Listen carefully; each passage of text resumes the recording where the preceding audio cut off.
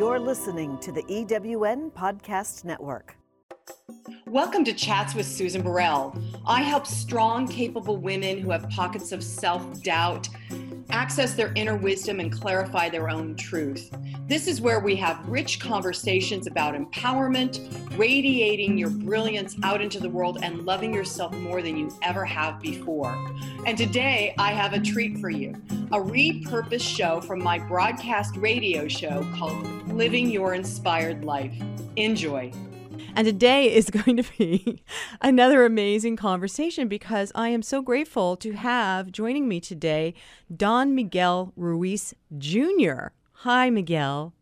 Hi, Susan. How are you? Thank you so much for having me on your show. I'm really grateful. You are going to be coming to the Ventura County area. You're going to be doing a workshop at Westlake Center for Spiritual Living on July 19th, right? Yes. Next weekend, 2 weekends from now, yes. Yeah. So it's going to be from 1 to 4. So I just want to tap on that at the beginning because I think this conversation is going to be all about that. Yeah. So when I saw the title of, you've written 2 books, and when I saw the title of your first book, The 5 Levels of Attachment, I went, oh well, wouldn't you know it? Because I am so attached to all my stuff. And so I'm grateful to have this conversation with you today, not just for me, but for our listeners. And then you've written a second book, Living a Life of Awareness. So I want to back up for our listeners who may not know your lineage. Could you explain that to everybody? Sure. My family comes from the descendants of Toltec masters, or what they know as Eagle Knight warriors. And, it's based on oral tradition. So the thing about oral tradition is it goes back as living memory. So my great-great-grandfather, Don Ezequiel, is the one who says we're descendants of the Toltecs. Along each generation they teach it in a way that's relevant to their own life, according to that present moment. My grandmother, Madre Sarita, taught in her own unique way. She opened up a little temple in San Diego, California, where she shared it with the community. And then her son taught it in his own unique way and wrote a book called The 4 Agreements, Mastery of Love, Voice of Knowledge. And all of which I have, by the way, Miguel. Yeah. And from that point of view, I come from that lineage of sharing an old tradition that is meant to be translated into a language that we can all understand. So you can say that the name Toltec is a Nahuatl word that in English means artist. So if I use the phrase the Toltec path of transformation and translate it to 100% English, it means the artist path of transformation. Oh.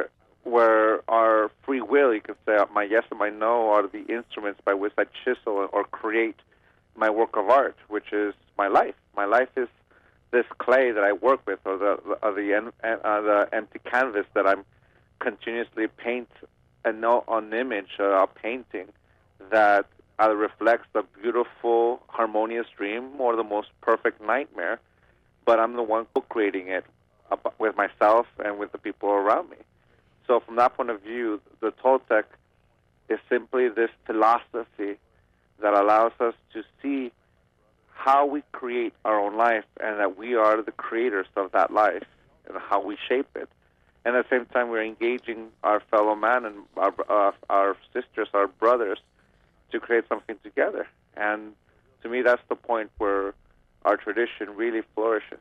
So each generation, like my brother, my dad, my grandma, they all teach differently. We all teach differently because we all have our own life experiences that mold our life and our teachings. And that's, you can say, the real teacher we've had is life. And so that's true for every human being on the planet. The real teacher has been life, and if you pay attention, you're going to become aware of what the lessons are, and like you said, what can you do to co-create your life? Yeah. So and that's the beautiful aspect of it. There's from that point of view, there's Toltecs all around the world. We just call them something different. We're all artists. And I like that. I like that artist. That it is artistry. Because it really is about creation, and when we and in all the different awareness groups and books and teachings and everything, it boils down to that place of co-creation, recognizing that I create my reality. Yeah, and the thing about it is that I create my own reality because I only control this free will that animates this body. The energy I use to move my arms, to move my legs, is the same energy I use to make a thought. And when I say yes, I'm going to use that energy to create something, to manifest something. And when I say no, I'm not going to use that energy to manifest anything. So my no is just as powerful as my yes. So what we know as free will is basically being able to say yes and no with complete awareness, without having an attachment impose its will onto my will. And all of a sudden, my choices, my yes and my no, become automatic. At that point, I'm no longer creating my work of art with awareness. I'm creating my work of art without me knowing what I'm saying yes to. A belief controls my ideas. A condition imposes its will upon me, and I'm saying no when I want to say yes, or I say yes when I want to say no. So you can say at that point, we're not living our life authentically. We're living our life as we think we should. And you can say that's the difference, between free will and a will that's subjugated. I want to versus I have to. I'm smiling here, Miguel, because you just described what I've been going through the last week. Wow. of saying yes when I really want to say no, and feeling subjugated, and then getting angry because of that, and not realizing that, I need to back up and say no before I said yes. Mm-hmm. So what would you say to people that are continually in that place of saying yes when they really mean no? How do you back it up? I want to erase it, Miguel. I want to erase it and say, no, I don't want to do that. Well, that's the thing. It's we all learn to assert ourselves at different stages of our life. The beauty of a 2-year-old who's going through the terrible twos is that they become aware of how powerful their words are. And at the age of 8, we have a language, but how we begin to subjugate ourselves is something we know as domestication. That's something in our tradition. Domestication is a system of reward and punishment by which we model the behavior of an individual. And if they live up to the expectation, they get the reward, which is, since we're emotional beings, that feels like acceptance or love. And if we don't live up to it, then we get the punishment, which is rejection. Like an example, imagine me at the age of 8, and I'm learning how to assert myself, which simply means I'm learning how to control my no. No. It feels wonderful. No. It feels great. And then my grandmother asked me to have a bowl of soup, and I say, no, I don't want to. And she goes, honey, it's good for you. It'll make you big and strong. No. But, honey, look, here comes the plane. No, I don't want to. She's respecting me because my no has some worth, and she doesn't want to impose. But like any parent, I'm a parent, so I totally understand that threshold where she says, mijo, because she really wants me to say yes instead of saying no. And because she can only control me with my permission, she says, honey, don't you realize how many children don't have anything to eat in Mexico and Africa and the States, and here you are wasting food? Honey, it's a sin to waste food. And I'm going, I don't want to look like a selfish child in front of her eyes, but I really don't want to look like a sinner. So I say, yes, Grandma, I will eat the soup. And I finish the bowl. And when I finish it, she says, that's my boy, that's a good boy. I get the reward. I got the reward for not looking like a selfish child, but more importantly, I didn't look like a sinner. And then fast forward 30 years later, at the age of 38, which is I'm now, I'm going to a Mexican restaurant, and they serve me this big old plate of food. And halfway through, my body tells me the truth. I'm full. And I hear consciously or subconsciously, I hear, it's a sin to waste food. And I answer consciously or subconsciously, yes, Grandma. And I finish the whole plate. Right. At that very moment, my body told me the truth. I can't handle this anymore. It's too much food. But a belief or a condition was so strong that 30 years later, I still said yes, even when I wanted to say no. And it's that powerful. So you can say that part of our domestication is that we're trying to live up to a condition or expectation that says we're worthy of acceptance, we're worthy of love. And from that point of view, we reject our own no. We don't respect it. Or at the same time, we don't respect our own yes because, it's not proper to say no to this person or whatever. And at that point, our will is being subjugated, not necessarily by an outcome, but it's completely subjugated to conditional love from this point of view. Like, what's going to happen if I don't have this? What's going to happen if I don't have that? Then all of a sudden, our will is just basically this manipulated instrument that is not the instrument of our passion, it's not the instrument of our inspiration, but it becomes the instrument of this conditional love that imposes its will upon me, and I'm the one doing it. Because my grandmother said it to me once, 30 years ago, but I've been repeating it over and over again in my own mind, in her own voice, for 30 years. So I'm the one doing it.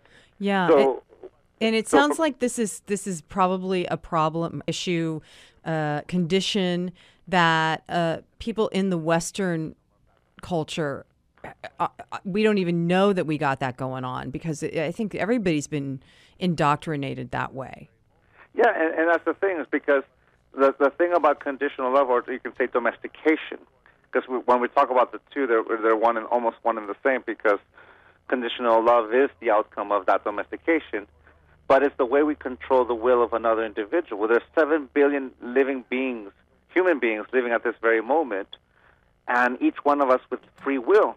And if sometimes we're going to have people who are doing something we don't like to do, or more importantly, they're saying yes to something we want them to say no to, or they're saying yes or no to something we want them to say yes to. We want them to do what we want them to do, and the one way to do it is for them to give us permission to control them. And that's the only way someone can subjugate someone, by permission. But and we don't even know. The best way to do that is to make them doubt themselves. Oh. Because I was going to say, we don't even know that we're giving permission to especially if they're authority people or parents or something. Yeah, and it's because we think that that's the way love should be. Like, I only love you if you look like Winona Ryder. I'll only love you if you look like Ronaldo from Portugal. We have this image as this standard, and we're making someone live up to this image, and we're doing it to ourselves. Whenever we look into the mirror, for example, I can look at myself in the mirror and say, the most handsome version of me is 27, weighing 170 pounds, and a full set of hair, and I look myself in the mirror, and there's no way, I'm not even close. I'm 38, I weigh 200 pounds, and my hair is what it is. But if I judge myself, I'm judging myself with this image that doesn't exist, but I'm still trying to mold myself into it. I can go get my surgery done. I can go try and work out and healthy. And and my body is what it is. My body is the way it looks like that. I can go, of course, go to the gym and take care of myself. But there's a difference between taking care of myself and subjugating myself to a point of view that's going to reject me based on this image. I can also reject myself as I'm Don Miguel Ruiz Jr. If I take things personal, how can I call myself Don Miguel Ruiz Jr.? If I make an assumption, how can I call myself a Toltec if I don't know one of the 4 agreements? And at that point, I'm using the 4 agreements not as an instrument for transformation, but as an instrument for conditional love. I turn them into the 4 conditions of my personal freedom. Mm-hmm. So I begin to subjugate myself. And the reason why it feels almost natural is because we're so used to it. We're so used to this form of love that we don't accept ourselves for who we are. And when we don't have that for ourselves, then how can we love our wife or our kids or even the world? We're trying to domesticate the world to fit what we think it should be when it's already perfect. Oh my goodness. So let's talk about that piece of it. Because I want you to speak a little bit about the 5 levels of attachment, your book, The 5 Levels of Attachment, because like I said earlier, I'm attached to so much. And I think that's true for everybody, whatever attached to how the expectation of what the outcome should be of a situation, or attached to the job or the marriage that it's just done, or attached to, like you just explained, a younger version of me when you're not even being present with who you are now. Yeah. So I want to read a quote from that book, and then I want you to go over it with me for our listeners. In the 5 levels of attachment, you say, when we believe in something so strongly that we lose awareness of our authentic self within the stories and comments of our internal narrators, we are allowing our perceptions to make decisions for us. Therefore, it's important to be aware of where we are on the scale of attachment with any particular belief, because with awareness, we can regain the power to make our own decisions, which is what you've just said. But so how do we do it? Well, if we look at the 5 levels of attachment as an instrument rather than this model by which I should live my life, it's an instrument that allows me to become aware. Like that. Let's imagine a flower. Let's call the flower awareness. At level 1, the authentic self, this flower is completely open because I'm completely aware that I'm this living being.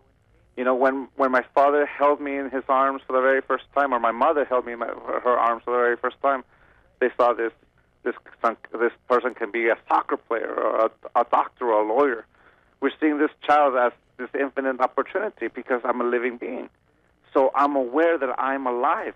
I can go in any direction in life because I am alive. An opportunity or a possibility that ends when I pass away, but between the moment I am born to the moment I die, I can go in any direction because I'm alive. I can move my arms. My mind can think of all these possibilities, and if I like one, I'll say yes to it, and I'll manifest it. I'll use my body to create it. So at level 1, that flower is completely open. So at level 2, preference. Basically, I engage a moment. So the flower closes just a little bit. But when the moment is over, the flower opens up again. Wait, it's like I engage in a moment and I disengage. Okay, explain what that means when you say engage in a moment. Because preference is something that's kind of throwing me off, Miguel. Well, imagine you're standing in the center of a point. And at that point, you can go in 360 degrees around you. Okay. So preference is basically, this is the direction I want to go in life. Oh, where we're choosing. So I choose to go or be, for example, I get invited to talk to you in this interview, and I say, yes, this is my preference. Uh-huh. And when the interview is over, I disengage. So the flower opens up again. So this was my preference at this very moment, and I'm talking to you, and I'm engaging you.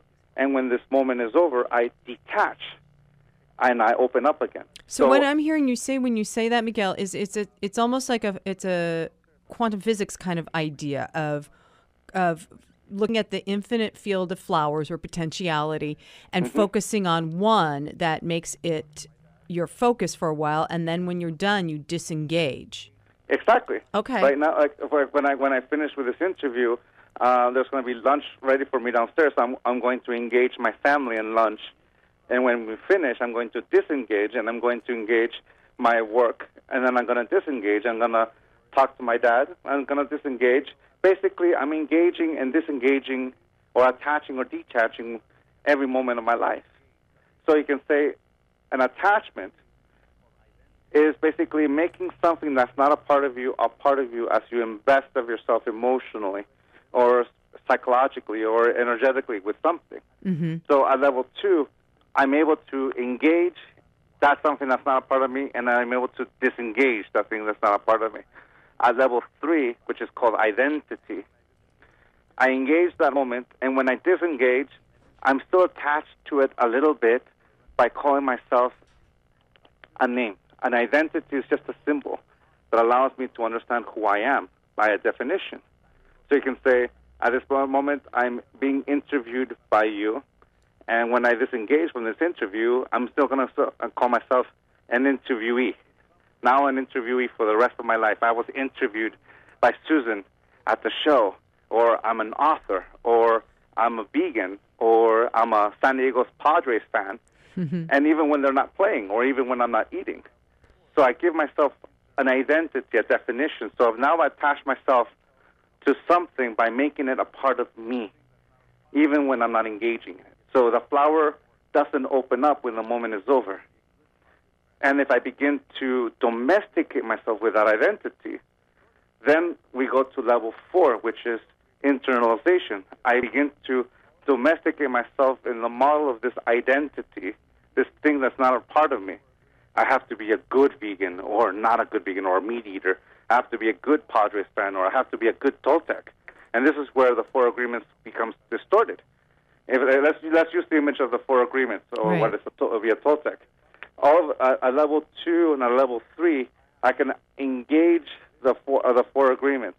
At level 2, I use it as an instrument to inform my choices. At level 4, I'm going to call myself a Toltec now because I've read the book.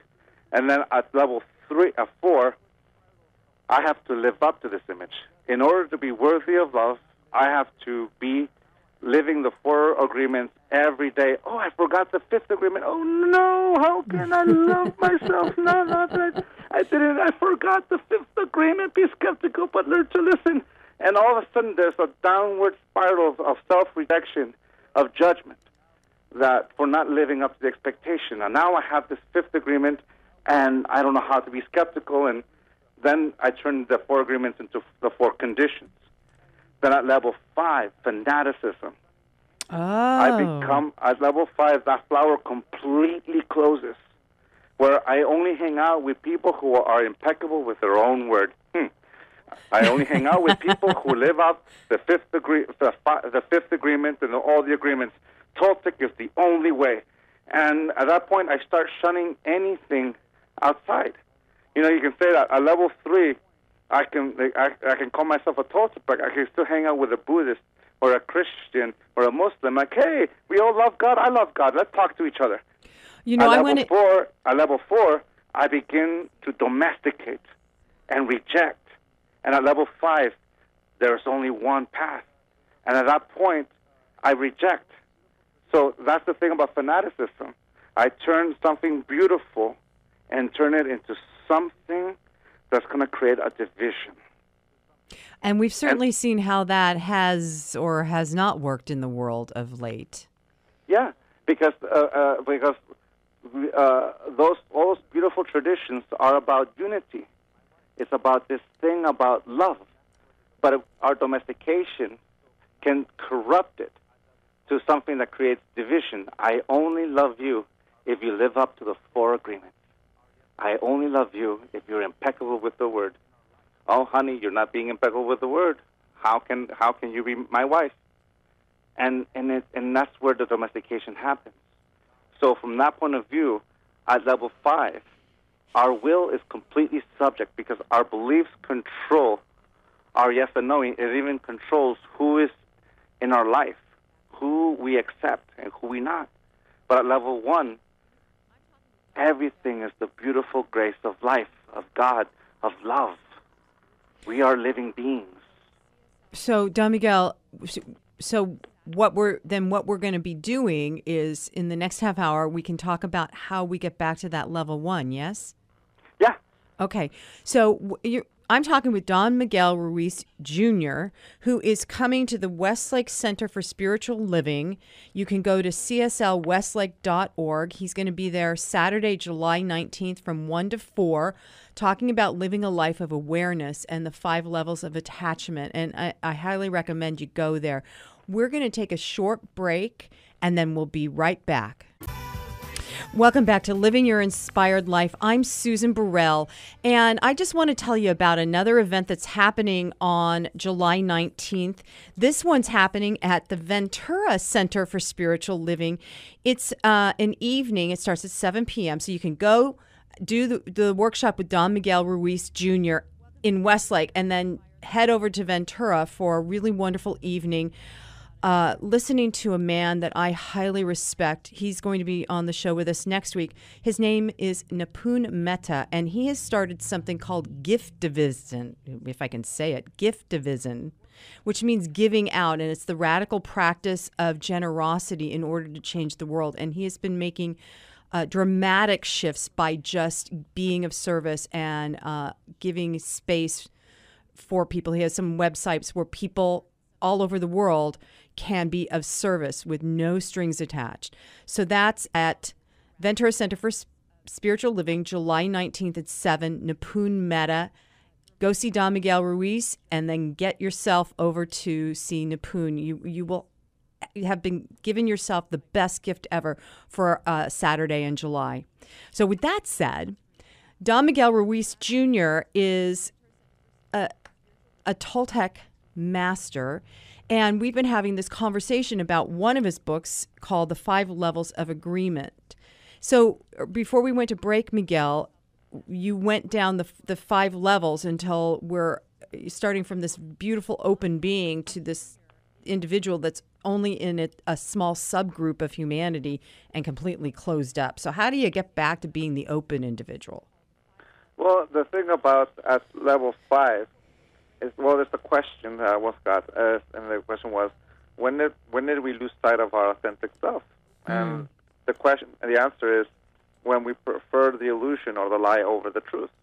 And the reason why we prefer the illusion is because in the illusion we find conditional love. We only know how to love ourselves with that image. What's going to happen to me without this thing that makes me feel safe, that makes me feel at home? And all of a sudden, how can I live life without this idea, this belief, this concept? More importantly, how can I be worthy of love if I don't have this, especially after all these years? Like, for example, if we use the example of my grandmother with the soup, how do I know I'm a virtuous person or a kind person if I don't finish my meal? Right. And more importantly, how am I not a sinner? Mm-hmm. So from that point of view, the level of attachment at level 5, you can say the difference between level 4 and level 5, which is internalization and fanaticism.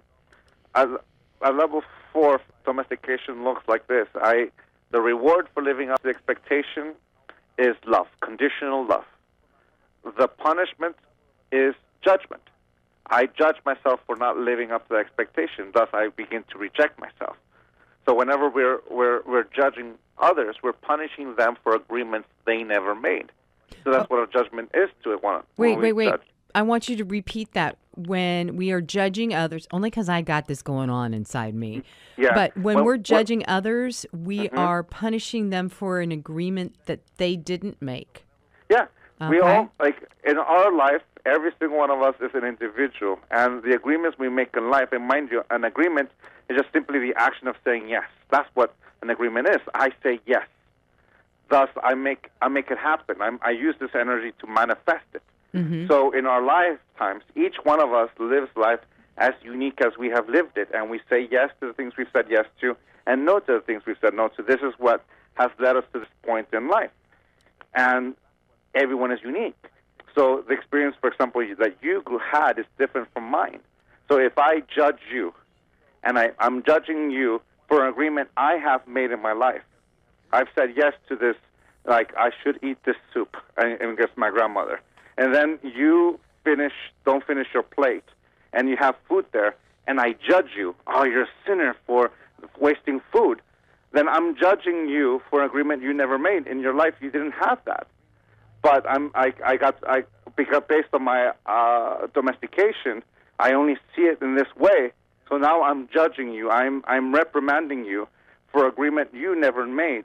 But with the punishment, I'm wanting you to make the same agreement too. So now I want you to finish everything on your plate in the same way my grandmother was taught the same lesson from her parents. Oh, my goodness. I think you've just described the entire American society and culture because it's all about that kind of stuff. Yeah, and that's the thing. It's not just American, because Mexicans have it, but humanity has that. You know, that duality between the opposite of love is not love. It's not hate or anger. The opposite of love is love, which basically means the opposite of conditional love is unconditional love, and vice versa. So in humanity, we have people who have lived their life as unique as they have lived it with free will, and then there's the people who have been subjugated by conditional love. And when we do that, we're basically, it's a war of imposing wills, of who's going to domesticate who's going to control who's, to that point of view. And when that happens, well, it's a complete conflict, a perfect nightmare of whose conditional love is more than the other. So from that point of view, fanaticism, and the reward is still the same, conditional love, but the punishment is going to be hate, anger, sexism, homophobia, all these things. Like, people can get to the point in their fanaticism where a belief is more important than their life. That in order for you, like, say, for example, my daughter marries someone and I'm so fanatical, how dare you marry that guy from across the tracks? I'd much rather see you dead because now I have to, that's the only way I can save your soul. That's the belief of fanatic, basically death in the name of love, where the punishment is that since you didn't live up to this idea, an idea is more important than someone's life. So you can say that's the most attached point because we're not even valuing each other's life. It's easy to kill or harm someone when we don't see their humanity. We only see the personification of an idea that I don't agree with. Right. That's why when we hear political discourse, they're not talking to each other as human beings. No. They're labeling each other a conservative or liberal or et cetera, et cetera. It's easy to put down or reject someone's opinion when they don't fit our acceptance of what should be, especially with conditional love. And it's it becomes so vile and vicious, and people don't even, they get so upset about stuff that they've made the judgment over that, and they want you to either get on board, like you said, or then, get out of my way. And that's just not a healthy way to live, period. And what makes the illusion strong is that they're being virtuous, that they're living up to that image of conditional love, that they're right to do it. And when that happens, we can corrupt the most beautiful tradition. Doesn't matter what part of the world. We can corrupt it and distort it, and all of a sudden becomes the face of death. We can already in our imaginations think of so many beautiful teachers and beautiful artists that taught us how to love each other unconditionally. And yet, because we need to be right, we'll basically distort their words to fit our point of view. So we begin to distort knowledge. We begin to distort our agreements to fit that perception to the point where we don't even accept the world as it is. It has to live up to this image. It sounds like we're all living in this world of illusion, Miguel. Well, yeah. And if we see it, what we know as the dream of the planet, because in our Toltec tradition, the main function of the mind is to dream, which simply is to perceive and to project. So one way we create the agreements is our beliefs. Our words that we use have meaning because as a society or as a culture, we give it a definition, and we can have words that are an innocent term here in the States, but in the UK, it could be in a complete obscenity.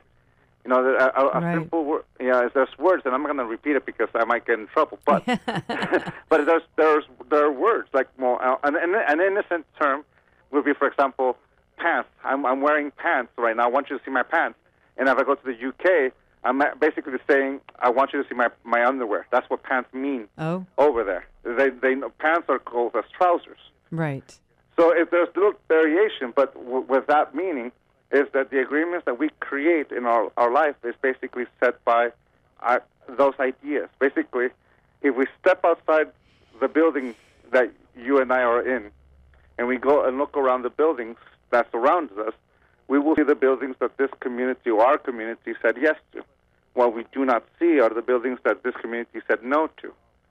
So our yes and our no is how we construct something together. So from that point of view, our beliefs mean something because we give it meaning. So from that point of view, that's the illusion. The illusion is basically the dream of the planet, or you can say the agreements we make with one another. What is the truth? Or you can say life as is the earth. You, me, everything in life exists, and it's perfect. But we give it a meaning. There was this expression, actions speak louder than words. Well, let me add something to that. We use words to describe every action, and that's where the illusion comes in. The words we use to construct our society is an illusion set by agreement. For example, 50 years ago, to say I live in a red state meant that you lived in a communist state. Right, right. But now, 50 years later, or 60 years later, to say we live in a red state, we live in a conservative Republican state. So the phrase red state is the same, but the meaning has shifted because the beliefs and the ideas have shifted, have changed. So from that point of view, the illusion is simply the agreements we make. But what is truth is the action, life. You can see all around you, and if you see the world, you see it. You see the truth. You see the trees. You see the kids playing in the park. You're seeing all these actions. And what the illusion is, our interpretation, the meaning we give it. So from that point of view, it's basically this relationship between the mind that allows us to understand and the symbols we use to have that understanding. So from that point of view, I know it's a little confusing, but basically, if I use my body, for example, my body is the truth. My idea of what the body should be is the illusion. If I look at myself in the mirror, if the handsome version of me is that 27-year-old, the illusion is the belief of that 27-year-old. The truth is this person who's standing right here, right now. So when we domesticate each other, we're trying to fit into a belief that only doesn't exist. It's only existing because we agree with it. As soon as we change our mind, even that idea changes, like a red state. So one of the things that you are talking about when you do your workshops is this idea of letting go of the fear of what you are without your beliefs.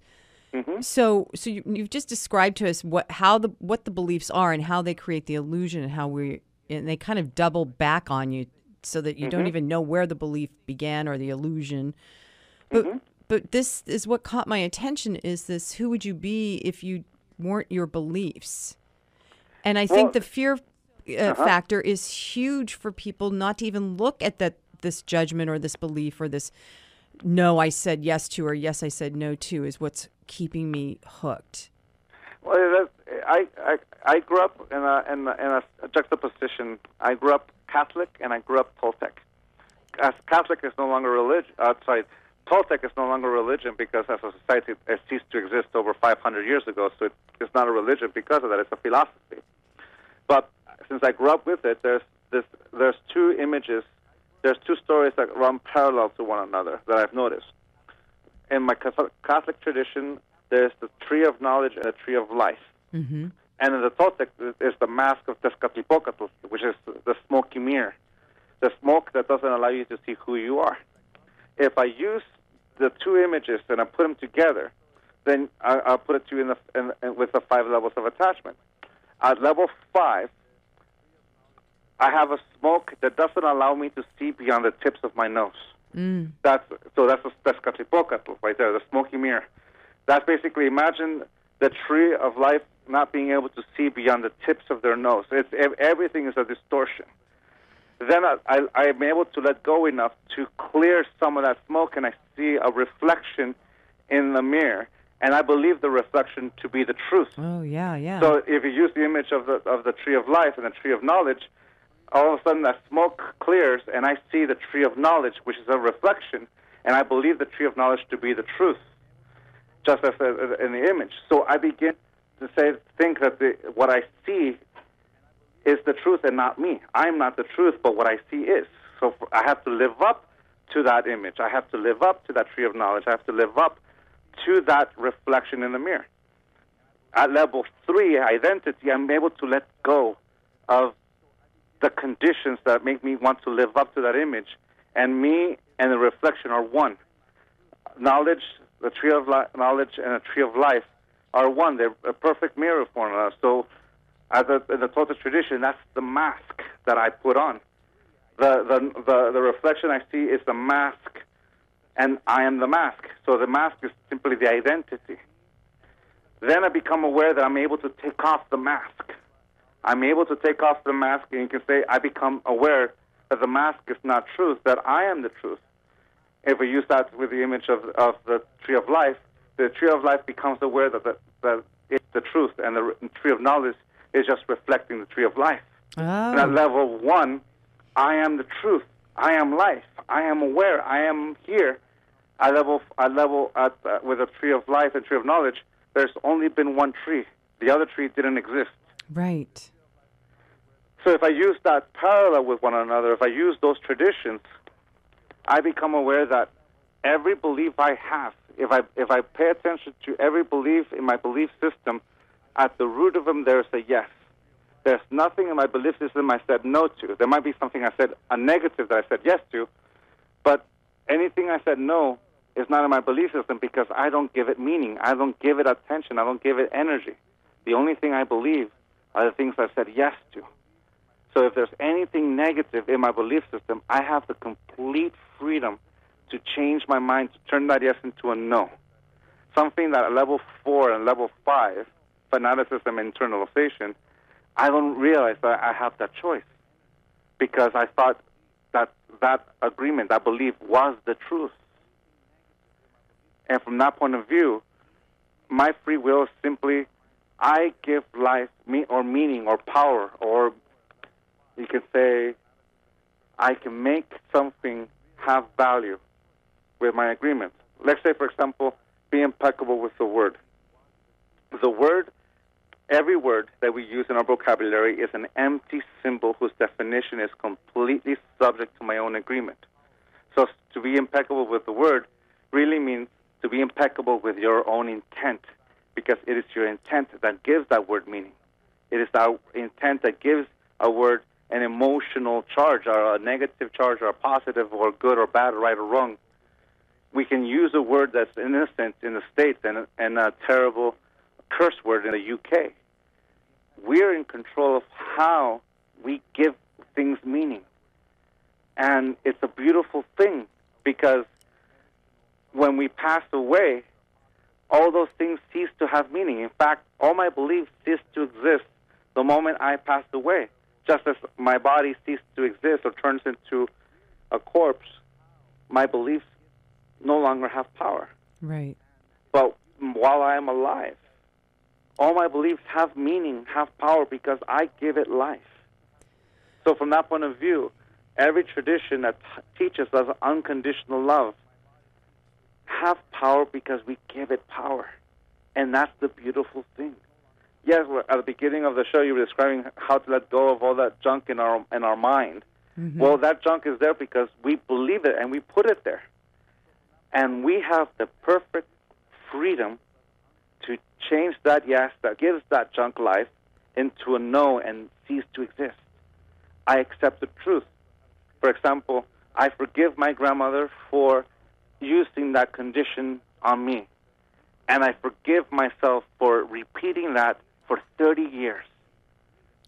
Okay, so I just heard you use the F word. I just did because you said forgive. Yes. And for so many people, that is the bigger challenge. And oftentimes we tend to forgive with conditions because and believe me, I've been walking this path. And I noticed that the forgiveness when you're reaching those different depths and levels of forgiveness, there is fear that attaches itself at every level as well, until you can finally get to that place that you just described, where you can look in the mirror and it's no longer a smoking mirror, it's just you. Mm-hmm. But the forgiveness process and all of that, the forgiving myself, forgiving, the person that I thought did me done wrong, is challenging for most people, and people avoid it. Yeah. Well, the thing about forgiveness is that we've associated with condoning. Like we think, oh, it's okay. You could, it's part of us. But the thing about what makes forgiveness powerful is that it allows us to accept the truth, and we can let go of that energy, that thing, and we can let go of it. Here's the thing about life. Life domesticates us too, because I was trying to figure out how to live life without domestication, and it's difficult because we misunderstood it, or we've been misusing it. Mm-hmm. You see, life is an action-reaction. For every action we take, there's a consequence, a natural consequence. For example, if we lived up in Canada and we live in a place that has a lot of snow, so if we don't get all our wood during the summer and the fall, we don't harvest our food, and we don't keep it during the winter, we're going to suffer the consequence of not doing that. So we've created action-reaction, consequences for every action. We create laws, and we have consequences for those laws. That's the difference as a condition. Now, we distort it because we say, if you want to live up to my expectation, you have to be worthy of it. So if you're not worthy of it, you're going to be subject to my punishment. But if you live up to it, then you're going to be worthy of my acceptance. So they mirror each other, but there's that distortion. So when we forgive someone, we're basically accepting the truth of what's happening, and we've decided not to let that poison or that action harm us anymore, nor will we carry the weight of it.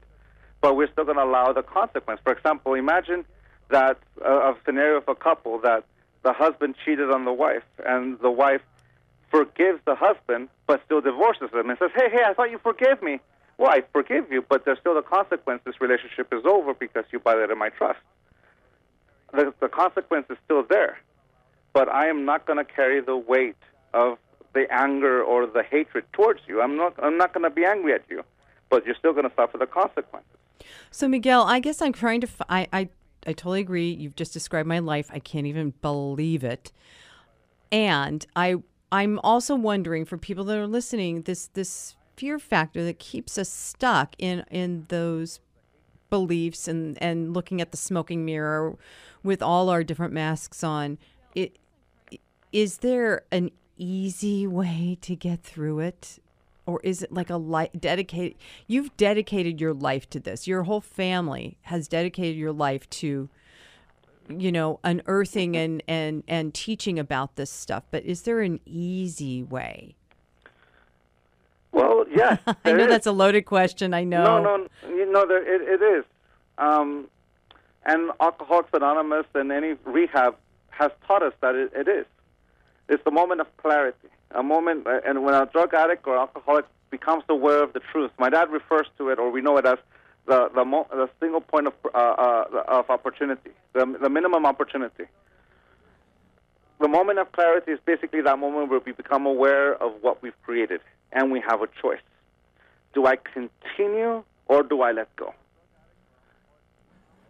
If we decide to continue, then we're going to continue on with the drugs, or we're going to continue on with the illusion. We become aware of the truth of the illusion.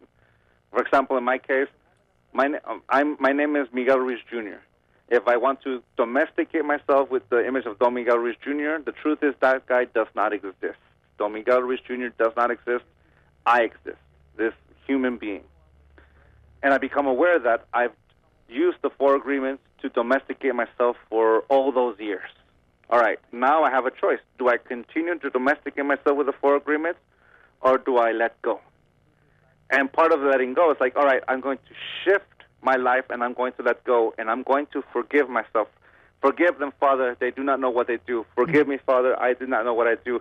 Forgive me, Grandmother. I used your words to go against me. Forgive me, Father. I've used your words, and I've used all the people who are fans of my father's book to impose that condition upon me. I forgive you. And now that I have the aha moment, that moment of clarity, it is going to be my effort and my discipline that's going to allow me to redirect my life.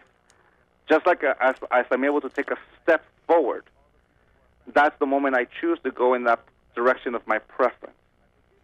At any given moment, I can change my life because I'm alive.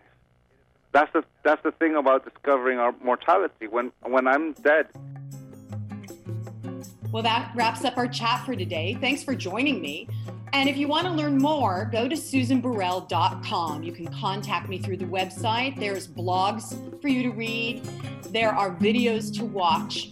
And remember, I am an intuitive healer and spiritual guide at the crossroads of life. And I would be more than honored to help you on your journey to live an empowered life. And so it is. Namaste.